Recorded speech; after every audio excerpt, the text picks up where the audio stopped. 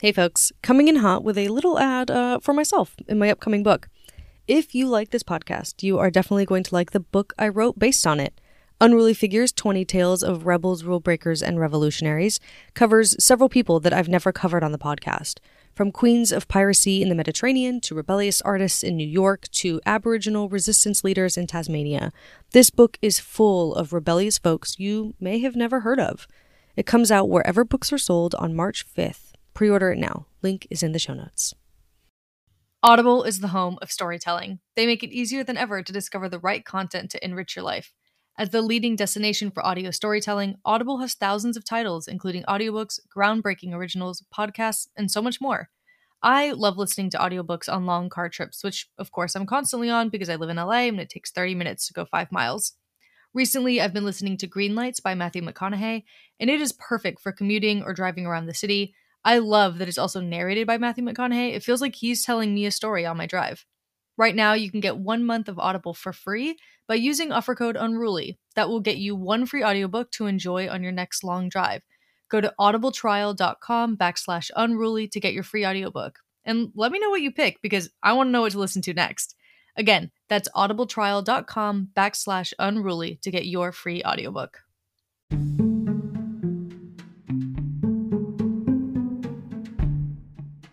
Hey everyone, welcome to Unruly Figures, the podcast that celebrates history's greatest rule breakers. I'm your host, Valerie Clark, and today I'm going to be covering a man whose work literally changed the world, Alan Turing. He's remembered as the father of AI and for his work breaking the German codes during World War II. But he was a prolific genius whose interest extended way beyond early computing. But before we jump into Turing's life and how he helped bring computers to life, I want to give a huge thank you to all the paying subscribers on Substack who make this podcast possible. Y'all are the best, and this podcast wouldn't still be going without you. Each of these episodes takes me nearly 30 hours of work, which means they've become a part-time job. So if you like the show and you want more of it, please become a paying subscriber for just $6 a month or $60 per year. Contributions help ensure that I will be able to continue doing this work. Becoming a paying subscriber will also give you access to exclusive content, merch, and behind-the-scenes updates on the Unruly Figures book. When you're ready to do that, head over to unrulyfigures.substack.com. Okay, let's hop on in. Alan Matheson Turing was born on June 23, 1912 in London at the Colonnade Hotel near Paddington Station. His family was upper middle class. His father, Julius, was part of the Indian Civil Service, serving the Madras Presidency, which covered most of southern British India. His mother, Ethel Sarah Stoney, better remembered as Sarah, was the daughter of an engineer involved in the railways. His parents met in India, married in Dublin. This was the start of a lot of back and forth travel for the couple. It seems like both Turing and his older brother John Ferrier were born in England despite the couple living in India. Alan and John lived in luxury, but also practically as orphans. Both boys were hosted by other families and adults while their parents continued to work in India. For many years, they rarely saw their parents. In her biography of her son, Sarah Turing remembers that he went through a change in his early childhood. Quote, "From having always been extremely vivacious, even mercurial, making friends with everyone, he had become unsociable and dreamy." End quote. During his childhood, Alan made up a game called Round the Garden Chess. It was a version of chess, of course. After making a move, a player had to run around their home while the other player made their move. If the second player didn't make their move by the time the running player made it back to the game, they forfeit their chance and had to run while the first player made a second move in a row. This is not a game I would ever play because I hate to run, but I love this story. Alan would continue to love both chess and running for the rest of his life. At 9 years old, Alan was sent to boarding school at Hazelhurst, a prep school for upper-class boys. Reports are mixed, but it seems like he might have maybe been bullied at Hazelhurst. At the very least, he never really spoke fondly of the school. There's a drawing that Alan's mother Sarah made of him at this age. The boys around him are playing field hockey, and Alan is studying a daisy. It's really sweet, and I've included it in the transcript. 5 years later, when he was 14, Alan moved on to the Sherborne School in Dorset, where his older brother John had recommended to their parents that Alan be sent. John was at Marlborough College, which he found, quote, thoroughly miserable, and he concluded that young Alan would, quote, wither in that environment. Sherborne School was more liberal and would indulge Alan's passion for science, which John believed would fit him more than Marlborough. Legend has it that Turing arrived at Sherborne alone on his bicycle, disheveled from biking more than 60 miles to get there and without any luggage. He apparently rode right up to the headmaster and announced, "I am Turing." Around this time, his father retired from his government position in India, and Turing's parents moved back to England. When they came back, they found that he had immersed himself completely in math and science, and they were concerned that he wasn't getting a good liberal arts education. So his father began assigning him reading, mostly Shakespeare, but Turing hated all of these, except one, Hamlet. His parents were excited until Turing said that the only line he liked was the last one, exeunt, bearing off the dead bodies. In 1926 or so, Turing made friends with Christopher Morcom. The two became practically inseparable. They shared an interest in advanced mathematics and astronomy. While the other boys wanted to go to pubs or play sports, Turing and Morcom would stay behind to play chess or visit the observatory. Morcom was one of the first people that Turing could be, entirely himself with. Not only did they get along really well, but Morcom was also smart enough to keep up with Turing. They talked about math, chemistry, and astronomy. The last seems to be one of Morcom's great interests. They performed experiments together and exchanged letters comparing their results when they were apart between semesters. By his mid-teens, Turing had already developed this idiosyncratic method of mathematical notation, which no one else could really make heads or tails of. He also had truly awful handwriting, which many of his teachers complained about. One called it the worst I have ever seen. But Morcom could both read Turing's handwriting and decipher his mathematical notation. And he didn't give Turing a hard time about using those things. In one biography I read, The Imitation Game, Alan Turing Decoding, Morcom is depicted as almost like a filter in compass north for Turing, helping him figure out when he had to quote-unquote act normally for the benefit of less intelligent people. For instance, while taking their entrance exams for university, Morcom apparently reminded Turing that he had to use standard notation for the math test, not his own notation. Turing would tell his mother that the best week of his life began on December 9th, 1929. He went to visit Christopher Morcom at Cambridge and to sit the entrance exams again. Morcom was a year older and already attending Trinity College. Morcom showed Turing around, telling him about Cambridge life and introducing him to scholars that Morcom had already begun working with. However, in February 1930, tragedy struck. Christopher Morcom died suddenly of tuberculosis. Turing was devastated by this young death, though he'd had kind of a strange premonition of it. According to him, at 2:45 a.m. one morning in January 1930, a ringing Abbey bell woke Turing and drew him to his dormitory window, where he looked at the moon and believed it was giving him a sign to say goodbye to Morcom. Christopher was dead a week later. The two had been excited to be college students together. Suddenly, that dream was robbed from Turing. Some people considered Morcom to be Turing's first great love. Certainly their relationship was significant for Turing, and he grieved Morcom's death for a long time. The ideas and plans they made during their friendship served as Turing's inspiration for his work for the rest of his life. Turing also remained close to Morcom's parents, often visiting and writing to them, especially in the first few years after Morcom's death. Together, they established an educational prize. The winner would pick from Morcom's incredible cache of advanced mathematics and science books. Turing won the prize twice and apparently kept the books from Morcom's personal library for the rest of his life. Morcom's death excited Turing's curiosity about consciousness. He began to wonder what happens to consciousness after death and if it could be replicated or preserved beyond the body. I think these are pretty normal things to think about while grieving, but Turing actually had the mathematical genius to explore some of these concepts. His earliest forays into fields that today we call artificial intelligence can be seen as a result of this curiosity. 2 years later, while on a visit to Christopher's family home, Turing wrote an essay called The Nature of Spirit. In it, he wrote, quote, "We have a will which is able to determine the action of the atoms, probably in a small portion of the brain, or possibly all of it. The rest of the body acts so as to amplify this. There is now the question which must be answered as to how the action of the other atoms in the universe are regulated, probably by the same law and simply by the remote effects of spirit, but since they have no amplifying apparatus, they seem to be regulated by pure chance. The apparent non-predestination of physics is almost a combination of chances. Matter is meaningless in the absence of spirit." End quote. The idea that some sort of spirit acted as quote-unquote cosmic gasoline was popular at Cambridge in the early 1930s. Some people see this popularity of cosmic, almost paranormal explanations as a crisis of science. Scientists had come so far in accounting for how the universe operated, but were searching for some sort of foundational unifying mechanism outside of the concept of an almighty deity.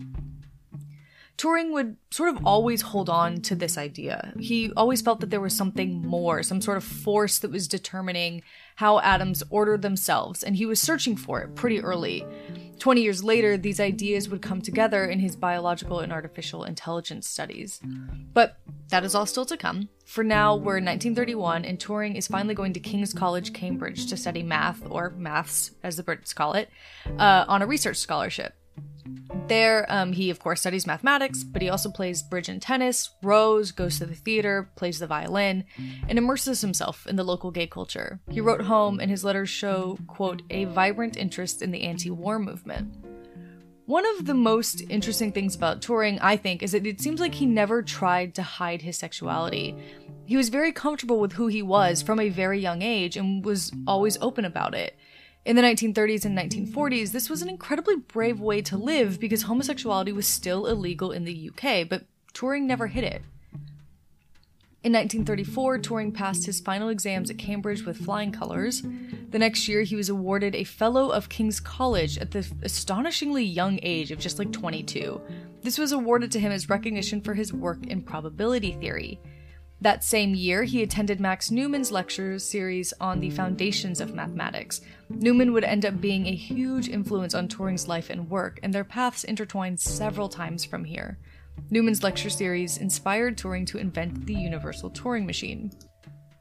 In 1936, Turing proposed the universal Turing machine, a device that could, quote, represent the mechanization of mathematical processes.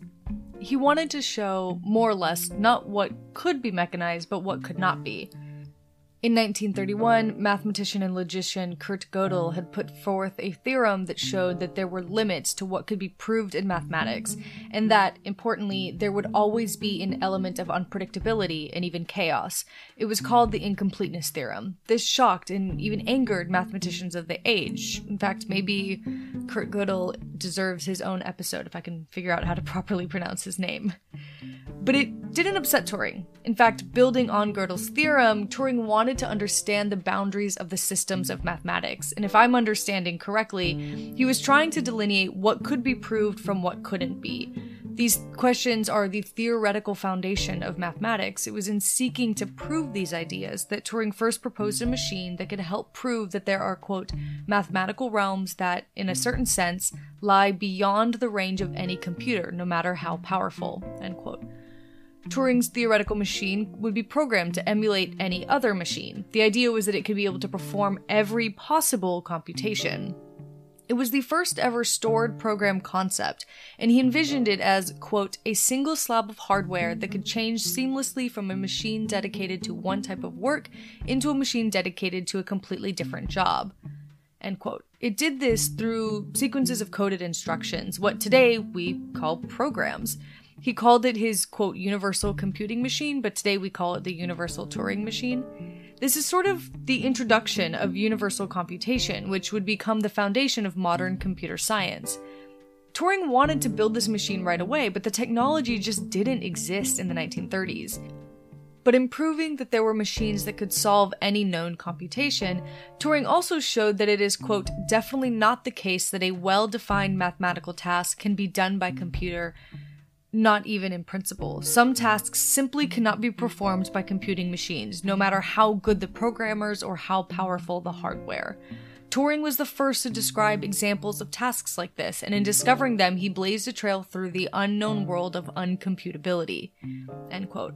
Now, I'm going to be really honest. I do not understand Turing's work well enough to go any deeper into it. I've tried. But if you are interested in the theory and science that Turing was putting forward, there is so much content out there for you. Just take a little Google of his work and take a stroll. So the next year, Turing traveled to the US to study for his PhD under the direction of Alonzo Church at Princeton. He was studying mathematical logic. He stayed in the US for 2 years, which was, incredibly to me, enough time for him to finish his PhD and return to England on the eve of World War II as a fully accredited doctor. It's hard for me to tell what the course of events were, but it seems like Turing might have come to Church's attention because the two mathematicians were reaching the same conclusions at the same time. Before starting his PhD, Turing published his famous paper, quote, on computable numbers with an application to the Einstein problem. which laid the foundation for modern computer science. Church had reached the same conclusions as Turing, albeit by a different method, and the result was that their student-advisor relationship got started on something of a strange foot. I mean, they were already kind of matched in terms of intellectual prowess, so I don't know. To be clear, Church had actually recommended that Turing's paper be published, so he wasn't threatened by his student or anything, but still, it seems like the student was surpassing the master before they had even really gotten started. While at Princeton, Turing began studying mathematical intuition for his PhD thesis. I'm not going to get too deep into this, but the concept is not actually too difficult to understand. Basically, it studies how math equations or puzzles can be intuited as true without taking the time to actually solve them or develop proofs. For instance, we all know that 1 + 1 = 2. We don't need the proof of that. When anyone with minimal mathematic training sees that equation, we know it to be true. Mathematical intuition, also called logical intuition, extrapolates from there, basically saying that the more training one has in math, the more difficult equations one can intuit the answers to without needing proof. His PhD thesis, when finished, was called System of Logic Based on Ordinals. If you're interested, this thesis can be readily found online. It basically argues that the need for mathematical intuition is boundless. Much like his earlier work supporting Gödel's theme of incompleteness, Turing was arguing against old quests for complete certainty in mathematics. Turing returned to the UK and Cambridge as it became clear that war with Germany was inevitable. He remained at Cambridge during those tense early months of 1939, giving lectures on mathematical logic and attending courses on the foundations of math taught by, quote, eccentric Cambridge philosopher Ludwig Wittgenstein. It sounds like Turing and Wittgenstein didn't really see eye to eye. At least Turing described other classes he took at the Government Code and Cipher School, or GCCS, to be more useful applied courses. The GCNCS had grown out of the intelligence network of World War I and was still operating in peacetime in London. Turing was invited to take courses there, probably based on the electrical cipher machine he'd built while at Princeton, as if he hadn't had enough on his plate while he was in the US. The courses focused mostly on linguistics and puzzle solving. Math and algorithms weren't really the focus yet. But he excelled there, so it's hardly surprising that his name was put down on a list of potential code breakers for the future. A man named Alistair Denison was in charge of the GCNCS at the time, and his plan was to have a, quote, emergency list of men of the professor type who could be called on to break codes should the war break out again. When war was declared on September 3rd, 1939, Turing reported straight to the GCNCS. Headquarters had been moved out of London to the now famous Bletchley Park, an old Victorian manor northwest of London. It was known then as Station X. He worked under veteran codebreaker Dilly Knox in his research section. There were dozens of people working there already, a lot of math and logic people, but also a lot of linguists. At just 27 years old, Turing began the work that he's probably best known for today, attempting to crack the German Enigma machines. The machines were used to encipher messages that were transmitted between Hitler's army, and they were pretty complex. Some pen and paper methods were being developed, but they were much too slow to keep up with just the sheer volume of messages being sent every day. A quicker method was necessary, and that's where Turing came in. Now, let's talk about the Enigma machine. It was first designed by a German engineer named Arthur Scherbius and developed for commercial use in the 1920s by, and I'm going to apologize for this pronunciation in advance, Chiffrenmaschinen AG, a German company. It was designed for banks who needed to transmit sensitive information without compromising anyone's personal security. Several governments took notice of the machine, though, and bought some in order to study them. In its most basic description, Enigma worked by carrying out a letter-for-letter substitution of German text. It had a typewriter keyboard, which anyone who wrote German could type on, and then a second copy of the keyboard above, which would light up to indicate the ciphered letter. The machine would then encipher the message by substituting each letter typed with another letter, which was decided by a series of 3 wheels inscribed with letters. For instance, a typist could press the U key, the wheels would rotate in kind of a set order, and then the letter D would light up, signaling that the letter D was the encryption of U at that point in the message. Which letter encrypted another changed throughout the message, so D didn't always stand in for U for that whole memo. However, a letter could never be encoded as itself, which was actually a major flaw in the design. Importantly, Enigma was what we'd call an offline machine today. It couldn't actually transmit a message. It could only create ciphers. Instead, a, quote, complicated program of changing radio frequencies was used during transmission of messages. Although originally built for banking, Poland sure took notice when the German government started supplying their military with hundreds of Enigma machines in the early 1930s. Polish codebreakers immediately started trying to crack the German code. This is your usual espionage stuff, but it came in very handy. Several Polish codebreakers escaped Poland by the skin of their teeth when Germany invaded in 1939. Most important of these was probably Marian Rejewski, who gave what he knew about breaking the German codes to the English government, which is how Bletchley Park kind of got started. At Bletchley Park, Turing began working on his Enigma breaking machines, which he called the Bombe, spelled B-O-M-B-E. It was based on the Polish bombas, which were trying to perform the same task. In 1940, Turing actually traveled to Paris, where the Polish government in exile was operating from. He was present when Polish codebreakers decrypted the first Enigma message to be broken since the start of the war. Meanwhile, there was actually a very real fear of a German ground invasion into the UK. So in addition to his work at Bletchley, Turing joined the Home Guard, a group of soldiers who would stay home to protect the country in the event that there was an invasion. There's actually an incredibly funny story related to this that I think demonstrates how clever Turing was in addition to being, a genuine mathematical genius. So when people signed up for the Home Guard, there were, of course, papers they had to sign with lots of contract clauses to agree to.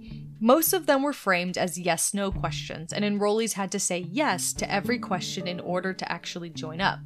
One of the questions was, quote, "Do you understand that by enrolling in His Majesty's Local Defense Volunteer, you render yourself liable for military discipline?"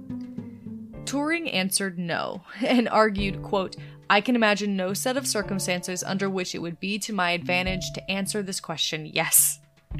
He knew that technically this would disqualify him, but he also equally knew that no one was actually reading these papers. It was the middle of the war, there was no time.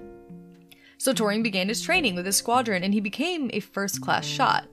But if the threat of German ground invasion went down and his work at Bletchley became more demanding, Turing stopped showing up for his Home Guard duties. After several weeks of this, he was court-martialed and had to appear before Colonel Fillingham, the officer commanding the Buckingham Division of the Home Guard.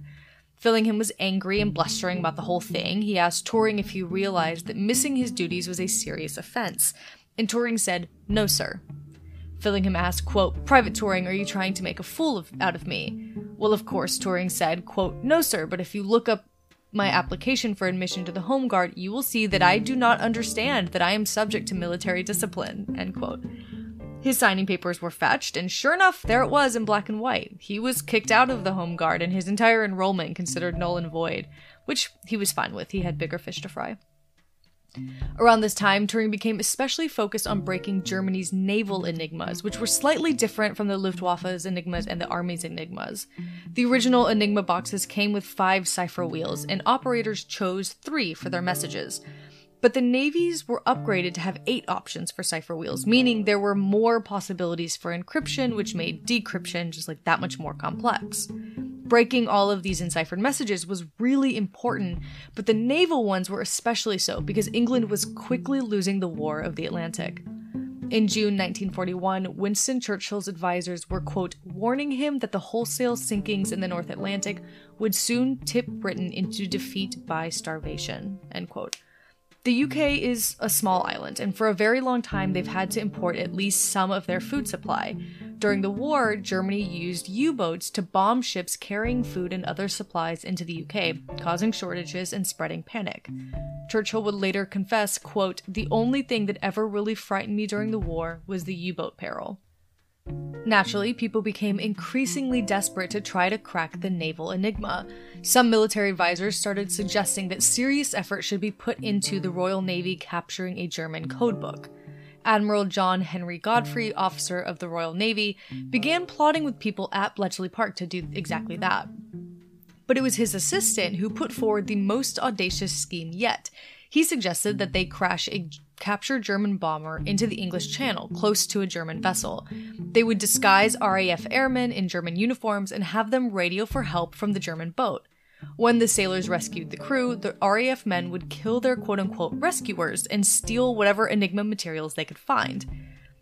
Does it surprise you to learn that this assistant to Admiral Godfrey was none other than Ian Fleming, author of the James Bond novels? Operation Ruthless, as Fleming's plan was called, was postponed and eventually cancelled. In March 1941, however, the Royal Navy's HMS Somali captured Enigma documents and several wheels from the German trawler Krebs. These assisted the folks at Bletchley in their code-breaking work. To break the naval enigma, Turing holed up in a cottage away from the administrators inside the Bletchley Park mansion. He used a loft that was difficult to access, so two of the women who were assisting him in his work created like a pulley and basket system to send him food and coffee. When he finally figured out how to do it, he sent down a treatise on Enigma and using what they called cribs to crack it down the basket. Turing's bombs finally broke the U-boat transmissions in 1941. The messages revealed each boat's position, which gave ships crossing the Atlantic an easy means of just simply avoiding the U-boats. Soon, Bletchley Park was able to read U-boat messages almost as quickly as the Germans were. Turing was summoned to Whitehall for an official congratulations and a 200-pound bonus. That's about 8,000 pounds today. Estimates of what would have happened had Turing's machines never broken the Enigma cipher vary. Many say he ended the war at least 2 years earlier than it might have otherwise, saving millions of lives. But some suggest that there was a real chance of the Allied powers not winning the war at all without this.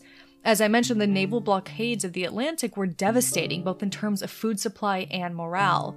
It's hard to say how much longer things could have gone on if the naval enigmas had been able to continue operating unimpeded. Many more ships with supplies, troops, and civilians could have been sunk. I also want to note that the Enigmas were incredibly well-designed machines. I don't want to discount the hard work of Turing and all the people he worked with, but there's a good chance that if the German military had just used the machines properly, the codes might never have been broken. Human error is what the codebreakers relied on to break the German codes, and there were 4 main ways that this worked.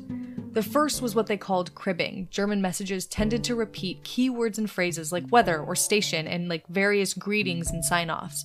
Codebreakers learned to recognize where in each transmission those repeated phrases would come up, and they would use that as their starting point to break each day's code. The second was that the wheels that encoded the messages weren't changed daily, which they were supposed to be. The German Air Force and Army actually tended to only change their wheels once a week, while the Navy was changing theirs every few days. So once a code was cracked, it was cracked for at least a couple of days, which really reduced the British codebreakers' work. Also, while there were 8 wheels available, only a few were used at a time. When they were changed out, they were supposed to use a random combination of wheels, but the encryptors often used certain wheels over and over again, which also made the code easier to crack. The third mistake is that code encryptors would add notes to the bottom of their messages saying what settings needed to be put on the Enigma to decode the message, which seems dumb when said like that, but this part was also encrypted. But once the codebreakers learned where in the message that key appeared and how to read it, it became obviously much simpler to break the code. And then the last one is that the German military used the Enigma machine way too much. As early as 1943, Turing's team was cracking a, quote, staggering total of 84,000 Enigma messages each month. That's 2 messages every minute. The Germans used the Enigma machines for everything, even things that weren't really necessary to encipher, like complaints about uniforms. But as anyone who loves logic puzzles can tell you, more information makes the puzzle easier.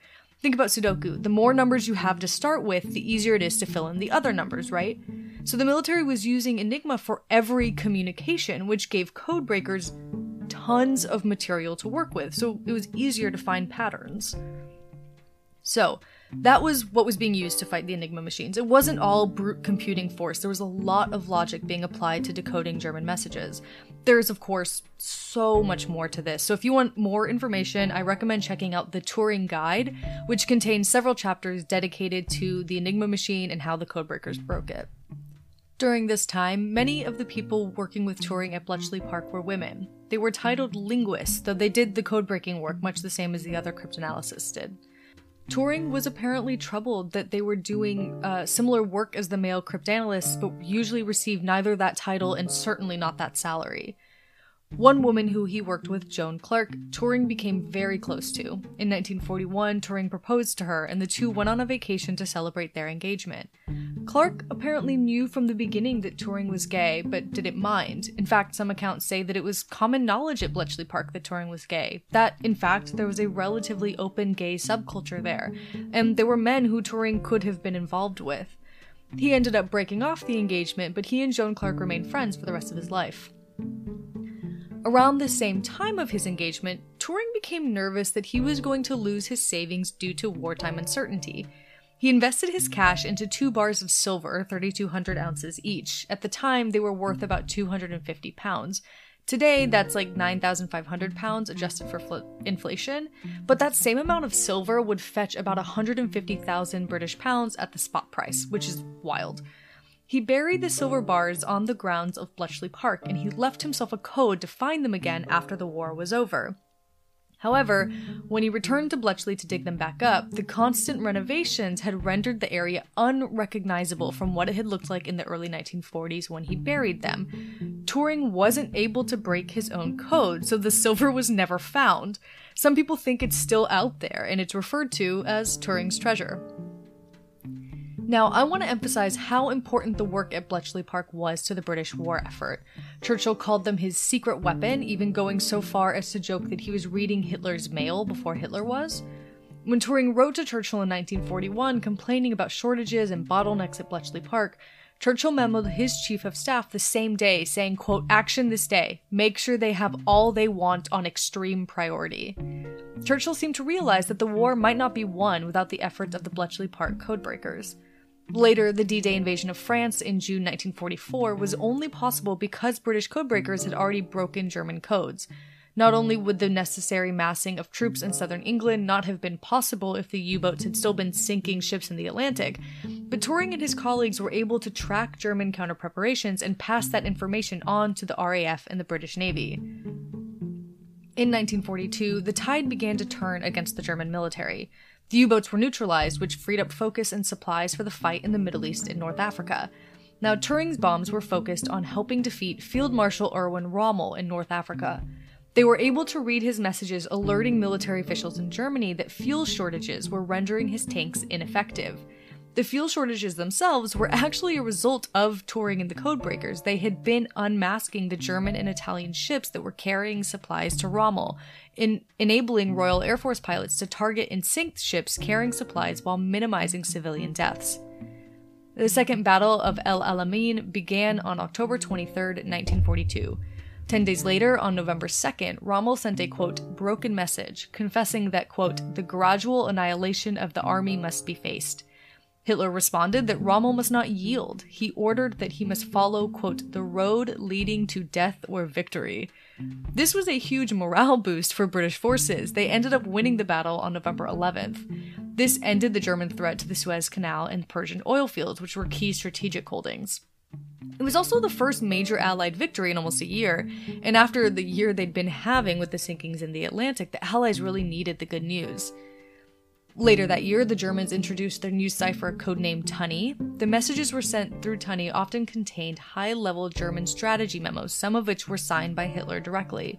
I wonder how much this development was inspired by suspicions their code had been cracked, and how much was the usual technological development that happens during war.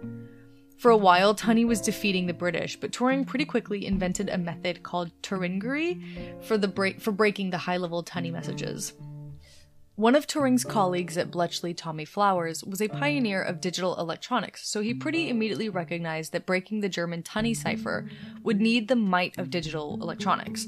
He created the machine called Colossus, which we recognize today as the world's first large-scale electronic digital computer.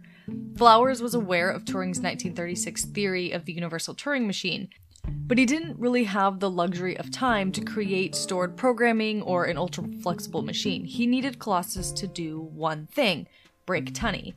However, Flowers used Turing's Turingery method as the seed for the Tunny cracking algorithms that Colossus ran.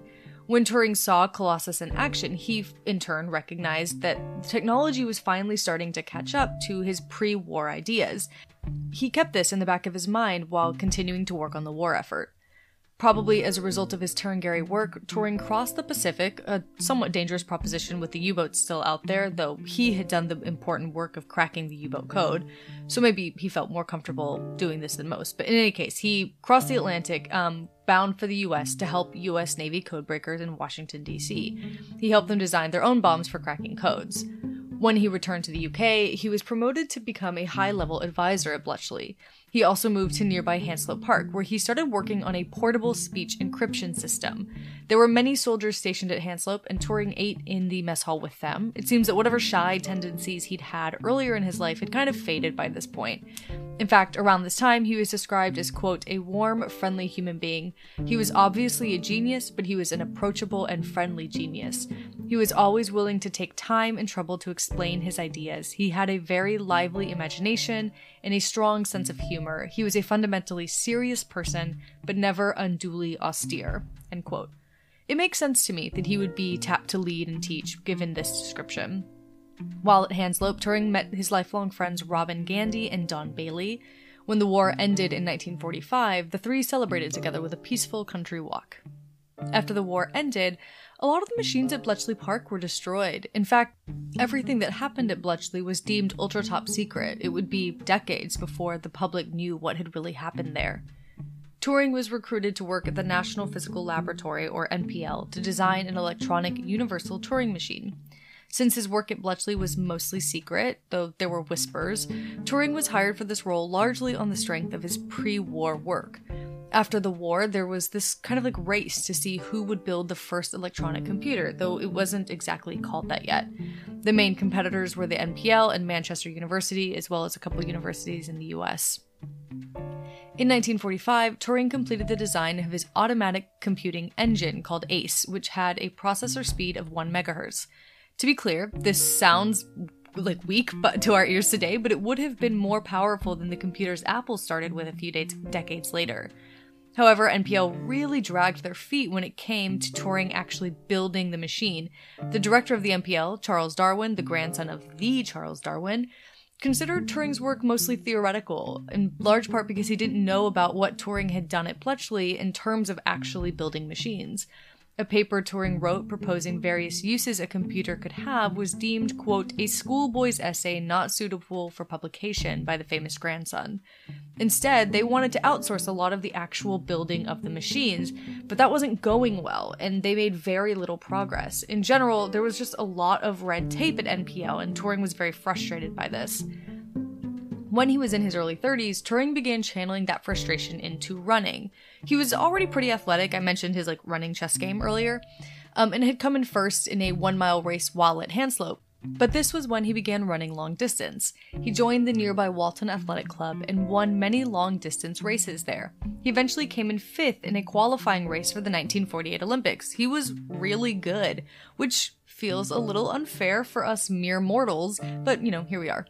He decided to enter the Olympic trials, but ended up dropping out due to hip pain. Nevertheless, Turing would regularly run 15 miles from the NPL to Tommy Flowers' lab in North London. The two had worked together at Bletchley, and Flowers was continuing his own work on computing machines. Turing helped him out by consulting on the hardware. While at NPL, Turing developed the concept of self-modifying programs, and of programs that can modify other programs. Today we have this. It's called compiling. In 1946, he presented a report titled Proposed Electronic Calculator to the NPL's Executive Committee. It contained the first ever detailed design of a stored program computer. He was envisioning a machine that could do multiple tasks like calculate equations and do word processing.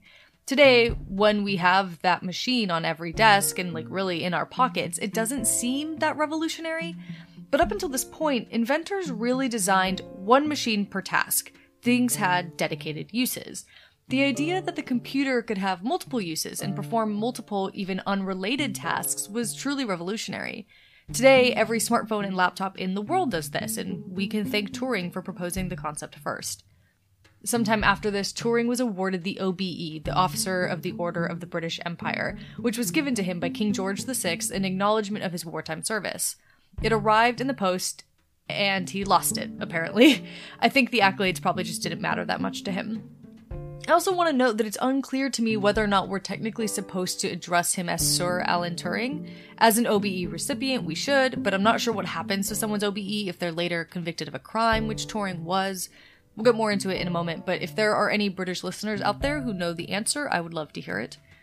Manchester ended up beating NPL to the punch and building an electronic universal computing machine first, which they nicknamed, cutely, I think, Baby, a little baby computer. On Monday, June 21st, 1948, Baby ran the first stored program, ushering us into the modern computer age. Baby was almost big enough to fill up an entire room, but future editions would get smaller and smaller. Turing must have been both elated and frustrated to hear about the success of Baby. One of the engineers who built Baby, Tom Kilburn, had actually learned the fundamentals of computer science from Alan Turing's lectures in London in 1946 and 1947. Turing's mentor and colleague Newman was at Manchester University too, so kind of like both ends of Turing's academic inspirations and successors had built this machine sort of without him. I believe he was consulted and it was clearly based on his ideas, but he's not recognized as the builder of Baby, and I think that's kind of sad.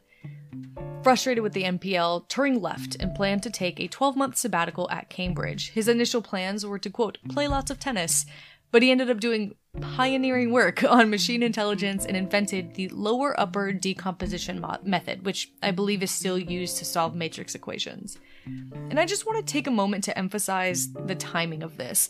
1936, Turing is proposing the concept of computing. By 1948, he was writing programs for an actual electronic computer. The leaps and bounds that science and technology were making at this time are pretty incredible. In 1948, we see Turing come back to some of the ideas that had initially inspired him after Christopher Morcom's death. He wrote what today is seen as AI's first manifesto. In it, he invented the concept of a genetic algorithm, neuron-like computing, and a field of study called connectionist AI. He was basically hypothesizing that human, quote, intellectual activity consists mainly of various kinds of search functions. He proposed that machines could imitate this, and proposed that cameras, microphones, loudspeakers, and wheels could easily be used to build a robot. He also developed an early version of the experiment that we now call the Turing test. A year later, he'd be quoted telling a reporter that there's no reason why computers will not eventually compete on equal terms with human intellect. Around this time, there was a lot of public interest in the idea of a, quote, artificial brain. In 1949, the Times ran an article titled The Mechanical Brain, Answer Found to 300-Year-Old Sum. It focused on how Turing and Professor Newman had solved a problem that had been posed in the 17th century, but had needed a computer to really calculate. In the article, Turing was quoted saying, "This is only a foretaste of what is to come, and only the shadow of what is going to be. It may take years before we settle down to the new possibilities, but I do not see why it should not enter any one of the fields normally covered by the human intellect, and eventually compete on equal terms. I do not think you can even draw the line about sonnets, though perhaps the comparison is perhaps a little unfair, because a sonnet written by a machine will be better appreciated by another machine." End quote. Turing brought up sonnets because of something Sir Geoffrey Jefferson, professor of neurosurgery at the University of Manchester, had said. Jefferson said, quote, "Not until a machine can write a sonnet or compose a concerto because of thoughts and emotions felt, and not by chance fall of symbols, could we agree that machine equals brain." End quote. This is really interesting to me because it seems to do two things. The first is to connect art making intrinsically to humanity, therefore implying that humanity is defined by our ability to create. The second is that this seems to be the inspiration for the proliferation of AI art we're seeing today. Very early in the nascent stages of artificial intelligence, or at least the theorizing of artificial intelligence, we see people like Professor Jefferson saying that only the creation of art will mark true artificial intelligence, setting the expectation that the test any AI has to pass is the ability to create art. Whether the people who are making AI today, capable of creating art, are consciously trying to meet that expectation, or whether that's just been so built into the field is unclear to me, because I'm not in that field. But this seems to me to be why we're seeing AI being used to create art instead of other tasks that might make life easier for everyone. No one seems to have foreseen that making this the standard for AI would have other ethical issues, like putting all human artists out of business. What is it Jeff Goldblum's character says in Jurassic Park? You were so busy wondering if you could, you didn't stop to think whether you should. All that said, the ability to create art was actually not what Turing thought should be the standard for artificial intelligence. Instead, he proposed that the measure of intelligence of a computer should be whether or not the machine could fool a human tester into believing that they were talking to a person. Today we call this the Turing test, though he called it the imitation game. The test works like this. A human interviewer asks questions to a computer and a human who are in different rooms that the interviewer can't see. The interviewer can ask anything, but responses all have to come through text. The interviewer has 5 minutes of interaction to ask as many questions as possible and decide which responses are the humans and which are the computers. The computer passes and is deemed truly intelligent, quote, if the interrogator cannot distinguish computer from human with better than 70% accuracy. This test has flaws, which have been pointed out over time. The biggest is that it is really a test of a computer's ability to mimic human behavior, which is not the same thing as being intelligent. Humans, after all, do plenty of stuff that is downright dumb. It also doesn't account for things like typos or spelling errors that like a human might make that a computer wouldn't. The interviewer might be able to identify which is the computer because the human makes little mistakes, biasing the test against the computer. The test also presumes that human intelligence is the only form of intelligence. If computers do learn to think for themselves, who's to say that it would manifest the same way human original thought does? Turing kind of knew this. He did say that like a sonnet written by a machine might only be appreciated by other machines, but the test he proposes doesn't totally account for this. But what is really fascinating about the Turing test and what makes it endure today is that it's not essentialist. That is, in this framing, quote, intelligence becomes a characteristic of performance rather than something that is innately within us. It suggests, basically, that intelligence is primarily linguistic and, quote, expressed in the form of social cues through language. So therefore, like, passing the test for the computer then becomes less about getting the quote-unquote right answer and more about communicating appropriately with the interviewer. The test is still used today because of how far-reaching the structure Turing set up is. Soon after this, Turing's old mentor Max Newman came more clearly back into the picture. Turing accepted Newman's job offer at the Computing Machine Laboratory at Manchester University, where Baby was. He started work on software for Baby immediately. While there, he designed a chess program called TuroChamp with his friend David Chammernowne. Some people call this the first ever AI program. In 1949, Turing pioneered various debugging techniques. He also gave a lecture titled Checking a Large Routine at a computer conference in Cambridge. Today we call this practice software verification. He began writing the world's first programming manual, which was finished in 1950. That year, he also published a paper titled Computing Machinery and Intelligence in the journal Mind, which was incredibly dense but also really insightful. This, more than anything, really secured his modern reputation as the father of AI. He was proposing ideas that we are only just now starting to see come, to full fruition. The public became very interested in Turing's thinking machines, and he was invited to give several public talks about them.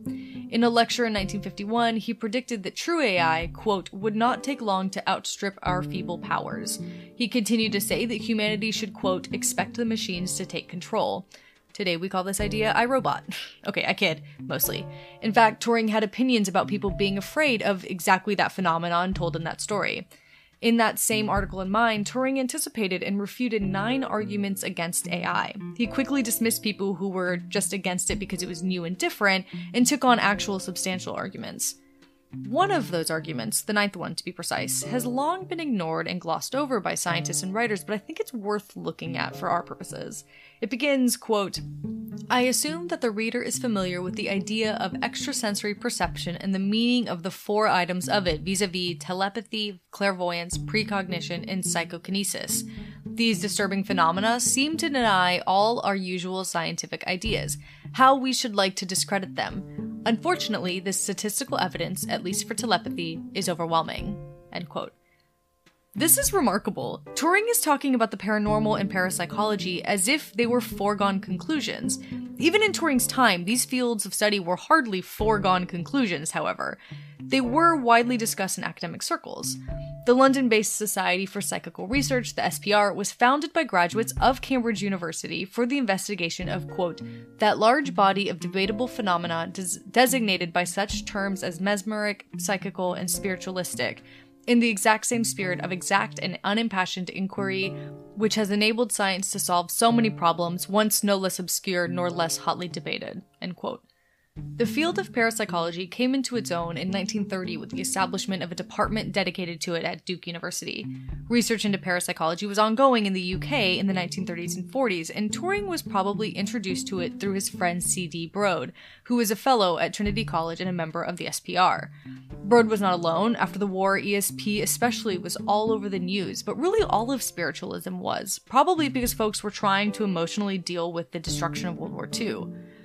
All in all, very reputable scientists were insisting that it was just a matter of time until ESP was proven to be a fact of nature. These scientists adopted a position that was, quote, not dissimilar to Turing's own in regard to machine intelligence. Like him, they saw themselves as being on the vanguard. Like him, they understood that their arguments would meet with considerable resistance, end quote.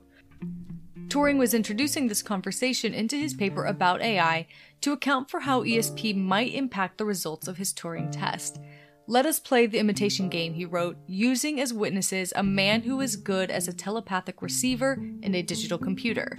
He then described a situation where the interrogator might rig the game, either by de-randomizing the game using telekinesis or by determining which of the players was the human through clairvoyance or telepathy. One of the interesting insights from this argument is how Turing recognized the potential for cheating in the Turing test. He thought that a machine with true intelligence might cheat strategically, deliberately introducing mistakes that would confuse the interrogator. Turing also suggested that telepathic people not be allowed to be interrogators, since their powers would make it too easy for them to tell which was the human, biasing the test. The other important insight we can gain from this argument is Turing's anxiety about artificial intelligence being subject to bigotry and persecution. He predicted that intellectuals in particular would be opposed to AI because they would be afraid of being put out of a job. Quote, many people are extremely opposed to the idea of a machine that thinks, he wrote, simply because they do not like the idea. One can see many features which make it unpleasant. If a machine can think, it might think more intelligently than we do, and then where should we be? Even if we could keep the machine in a subservient position, for instance by turning off the power at strategic moments, we should, as a species, feel greatly humbled, end quote. To be clear, he's worried about the machines, that they would suffer from the reduction of their freedom. It's interesting to compare Turing's worry here with where we are in 2023 with companies trying to use AI to replace artists. In 1950, Turing had finally bought a Victorian red brick home called Hollymead. It was in Wilmslow, an affluent suburb of Manchester. He wrote to his mother, quote, I think I shall be very happy here, which, if you know what comes next, that line just kind of stings a little. In 1951, Turing met and picked up a young man named Arnold Murray on Oxford Street in Manchester. They began sleeping together, and around Christmas, Turing gave Arnold a penknife as a gift. A few weeks later, in early 1952, Turing's home was robbed. Among the items stolen was his grandfather's gold watch, which he was very attached to. Turing immediately suspected Arnold and a friend had robbed him together, so he went to the police to report the theft. Remember how I said Turing never bothered to hide his sexuality? Well, he didn't with the police either. He openly told them how he knew Arnold, as well as the nature of their relationship, and suddenly the police were focusing more on Turing than on the theft he'd experienced. Both he and Arnold were taken into custody. Turing's brother John had grown up to be a solicitor or a lawyer, so he was consulted when Turing was arrested. John believed that the best course of action was to try to minimize publicity to preserve Turing's reputation, as well as to protect their mother from the scandal, so he encouraged Turing to plead guilty during the trial. Turing did as he was advised, but with a large measure of defiance. He knew that he was the one who had been morally wronged. The items stolen from him were never returned because the police were too busy with the sex scandal. Turing was convicted of gross indecency under the Criminal Justice Act of 1948. Compared to previous legislation, the law was considered an improvement. Remember, 50 or so years before, Oscar Wilde was convicted of the same crime and sentenced to 2 years of hard labor. Turing was spared that and was able to keep his job because under Section 3 of the new law, the court was allowed to award probation as an alternative to prison time. However, the act also allowed the court to enforce conditions on probation for the first time. Under that section, the court was given the power to, quote, include therein a requirement that the offender shall submit, for such period not existing beyond 12 months, to treatment by or under the direction of a duly qualified medical practitioner, end quote. The power was only supposed to apply if the court believed that, quote, the mental condition of an offender is such as requires and as may be susceptible to treatment. It was under this clause that the court was allowed to force Turing to undergo, quote, organotherapy, that is, injections of estrogen designed to diminish his sex drive. Basically, the court found that Turing was mentally incompetent, that engaging in a homosexual relationship at all meant he was sick, and also that he could be cured with medicine. It's really vile and upsetting. Now, this is a controversial point in Turing's life. If you've seen the movie The Imitation Game, Benedict Cumberbatch portrays Turing as really suffering during this chemical castration. He's stumbling around and can barely think, but that's very far from the reality of what Turing went through. His body did change as a result of the quote-unquote treatment. Specifically, he developed breasts and gained a lot of weight, but his mind was fine. Turing kept working as before. The only change was that he lost his security clearance as a convicted criminal.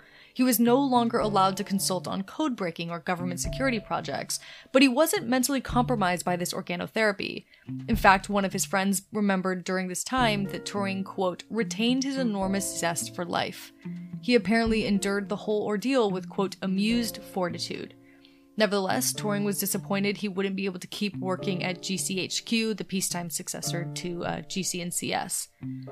In fact, the same year he started the injections, Turing published a paper titled The Chemical Basis of Morphogenesis, which pioneered a whole new field at the intersection of mathematical biology and artificial life. While still going through his therapy, quote-unquote, he used an early computer called a Ferranti Mark I to model biological growth, which was work that wasn't possible before the invention of computers because it required too many algorithms to run for too long. This theory basically explored how things grow and why undifferentiated atoms begin to differentiate into, human limbs or flower petals or bugs, and, why those might then arrange themselves into patterns like stripes or freckles. Basically, Turing was proposing ways that order spontaneously arises from chaos. He called these unknown mechanisms morphogens, which comes from the Greek form originators.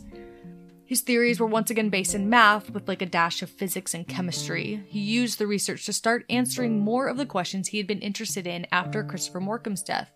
This ordering is a scientific look at the spirit organizing principle that he had written an essay about back in 1932. Unfortunately, a lot of this work was overshadowed by Cambridge researchers Francis Crick and James Watson, who in March of 1953 cracked the structure of DNA. This discovery of the double helix really pushed biology to focus on molecular biology for decades. Turing's ideas became very out of fashion and so kind of ignored. It's only been recently that it's become trendy for biologists to look beyond DNA to how millions of cells containing the same strands of DNA end up becoming different things, what we call structural biology today. I'm really generalizing, by the way, because I find all of this very complicated, so if you are a biologist shouting at the podcast that I am not explaining this right, I apologize. In the midst of all this work, the court-mandated hormone injections ended after 12 months, and Turing's life continued on largely the same path it had been before, though his security clearance was still revoked. It is worth noting that this whole court case really soured Turing's relationship with his family. His nephew Dermot Turing wrote that, quote, there was no way social convention would allow for a discussion about Alan's sexuality at home. To use an anachronism, it was something that his mother would not be able to compute. Alan found his brother's exasperated handling of the case insensitive, with unworthy words exchanged which both of them regretted. These wounds needed time to heal, but time was running out. It's also worth noting that this quote-unquote treatment did not change Turing. The idea that somehow the injection of estrogen would make him less attracted to men and quote-unquote heal whatever made him gay, again, gross, but it didn't, and that's not how attraction works. Toward the end of the treatment, when the hormones theoretically would have had, the most impact on him, he still found men that he met, quote, luscious, as he wrote in a letter to his friend Robin Gandy. Sometime during or after all this, Turing wrote a short story. The protagonist is a scientist named Alec Price, who works at Manchester University, a hardly disguised Alan Turing. Turing wrote that Price had made an important discovery in his 20s, which came to be called Price's buoy, which is clearly a proxy for the universal Turing machine. The rather obvious double entendre rather pleased him too, Turing wrote. Price always liked to parade his homosexuality, and in suitable company, Alec would pretend that the word was spelt without the U. While out and about in Manchester, Price meets a handsome youth lounging on a bench, Ronald, who keeps company with petty criminals and makes a small income from male prostitution. Alec glances at him, so Ronald calls out to him, and the two go have lunch at a restaurant. Ronald meanly thinks that beggars can't be choosers, so he sleeps with Alec. The story was never finished, but it clearly paralleled what really happened between Turing and Arnold. The character named Ronald is even an anagram of Arnold. It shows us how Turing saw himself, a little prideful and maybe not able to identify when someone is going to take advantage of him. I wonder how he would have ended it if he'd been able to. In 1953, Turing was appointed to readership in the theory of computing at Manchester, which sounds like a new class today, honestly. I think this shows clearly that his colleague didn't care about this gross indecency conviction, and it didn't change his standing in the world, though it impacted his public reputation for decades. In early 1954, Turing published his final paper, Solvable and Unsolvable Problems. The title of it sounds a bit menacing, considering that he was found dead just a couple months later. Turing died sometime on the night of Monday, June 7th, 1954, at his home in Wilmslow. His body was found by his housekeeper, Eliza Clayton. For many years, the consensus was that Turing died by suicide. A half-eaten apple was found on his bedside table, and it features heavily in this tragic story that Turing dosed the apple with cyanide and ate it so he'd die in his sleep. This was the theory the police put forward, and it was accepted unquestioningly by a lot of people, but not by people who knew Turing. This theory has come under fire actually for many reasons, including the fact that this poisoned apple theory was never tested. The apple found at Turing's bedside was never tested for traces of cyanide. Turing also was well known to eat an apple every night before bed, so there's nothing special about the apple being at his bedside. Turing also didn't leave a note, which seems unlike him. He documented everything. Surely, if he decided to take his own life, he would have documented that decision somehow. Many of Turing's friends would later point out that the police never questioned anybody about Turing's death. They just assumed suicide based on the 1952 conviction and the fact that he was gay, which in the 1950s was synonymous with being mentally ill. In fact, the coroner at the inquest said, quote, "In a man of his type, one never knows what his mental processes are going to do next," which, nice homophobia, buddy. Today, this scant evidence would never return a verdict of suicide. It's just not enough. In their own recollections of Turing, many of his friends deny that Turing could have or would have died of suicide, and they have a lot of evidence to support this. Turing was doing well in his career and really excited about the future of his work in morphogenesis. The day that Turing was found dead, he actually had plans with Bernard Richards, a friend and colleague, to discuss experiments that had yielded some significant results confirming Turing's theories about biological growth. Also, he had just gone on a lovely vacation to the Greek island of Corfu and was planning another. Turing had started experimenting with fiction writing, as we just talked about, and he had more math experiments that he was starting taking notes on, but hadn't shared with anybody. Basically, when we talk about external signs that someone was thinking about suicide, we talk about giving away possessions, letting go of their appearance, no longer making plans for the future. But Turing was not doing any of those things. For example, the Friday before his death, he left himself a list of things he needed to accomplish at work the following week. In fact, just a couple of weeks before his death, he'd rewritten his will with the curious clause to give his housekeeper, Eliza Clayton, an extra financial bonus for every year she served him, starting that year. If he was planning his suicide, why plan for an interest-based bequest for his housekeeper? It just doesn't make any sense. It seems that Turing imagined that this bonus would have accrued with years of working for him. I want to underline that there was very little investigation into Turing's death. The coroner performed an autopsy, which was standard procedure, but even that initial autopsy report discredits the suicide claim, and you can see scans of it in a book.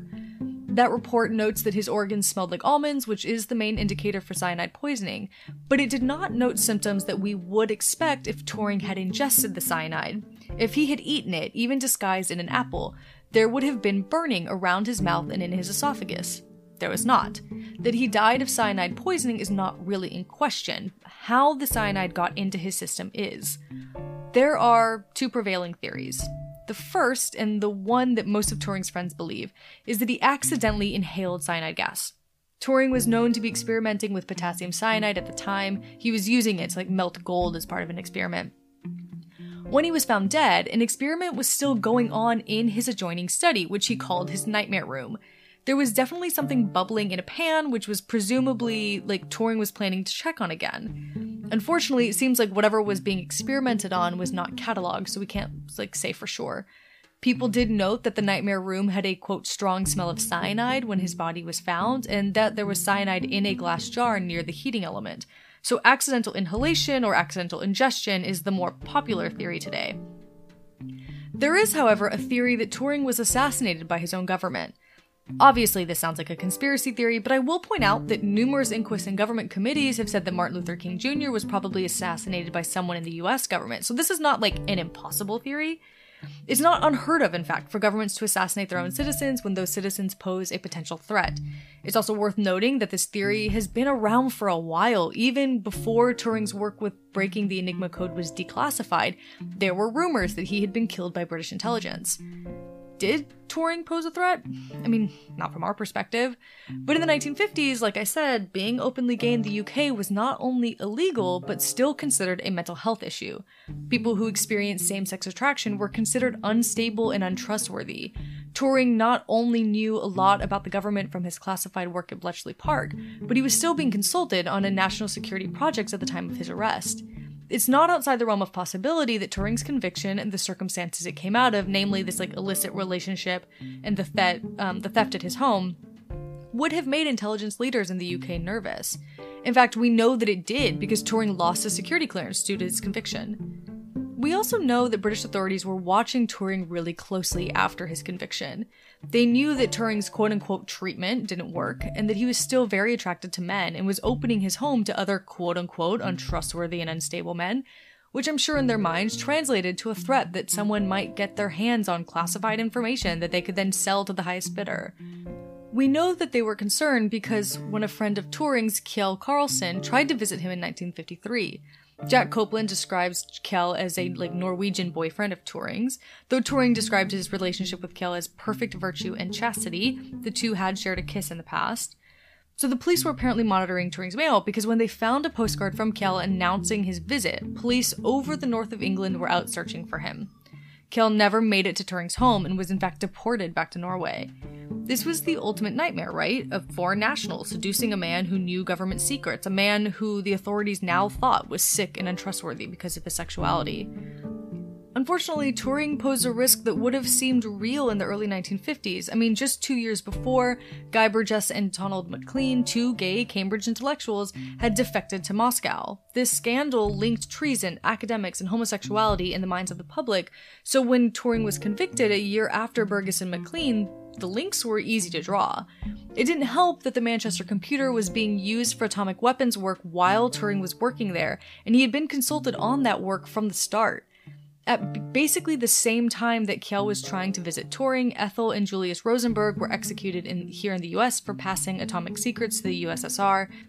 Basically, all of the former World War II allies were whipped into a frenzy of security anxiety in the early 50s, and it seemed to center around these intellectuals who they couldn't understand. So, did the British intelligence assassinate Turing? There's no actual evidence. Everything I've said is circumstantial, though it is an interesting theory.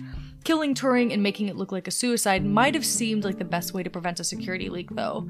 People put forward this theory because suicide and accidental death both seem unlikely to people who knew Turing. He was happy and doing well, that is not in question, nor is the fact that Turing knew the dangers of cyanide well, that he would have ever, accidentally ingested cyanide seems as far-fetched to some of his friends as the suicide theory. Ultimately, we will probably never really know how Alan Turing died, but he passed away at just 41 years old with the whole world ahead of him. After his death, hundreds of papers covered with mathematical symbols and theories were found in Turing's home.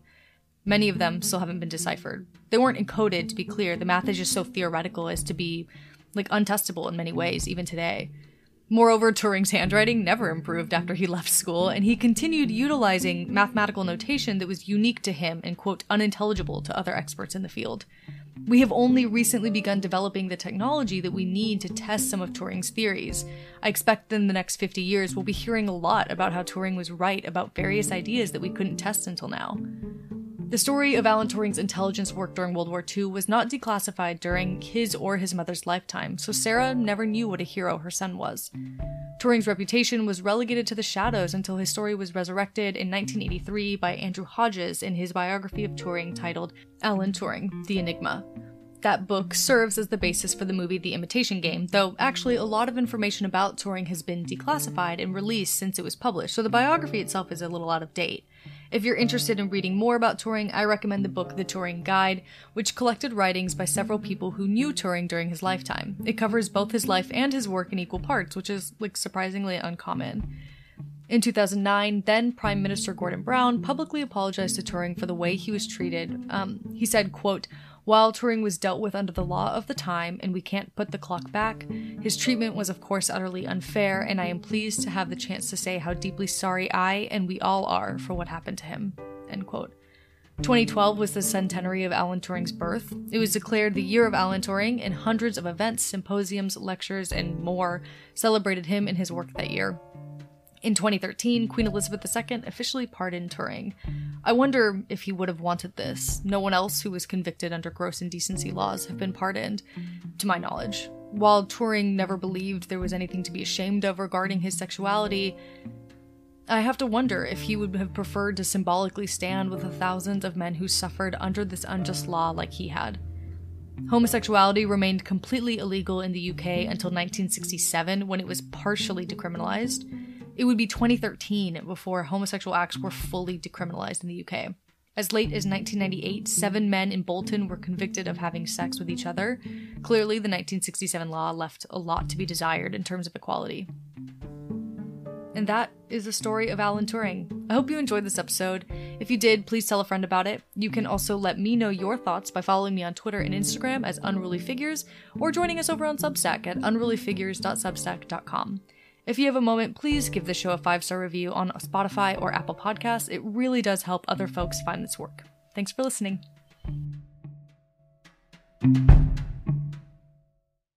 Thank you to everyone who has liked and subscribed to Unruly Figures. I'm told that this is where credits go, but Unruly Figures is researched, written, recorded, edited, and produced by me, all by myself. So if you are into supporting independent artists, please share this with at least one person you know. If you're feeling really generous, rate the show and leave a review for Unruly Figures on Apple Podcasts. It really does help other people find this work. If you want to subscribe, you can do that wherever you get your podcasts. You can also follow me on Instagram and Twitter at Unruly Figures. Come hang out. If you want to see photos related to today's episode, come find this episode's transcript on Substack. It'll be full of photos. While there, you can also subscribe for ad-free episodes and behind-the-scenes content. That's all going to be at unrulyfigures.substack.com. That's unrulyfigures.substack.com. Until next time, stay unruly.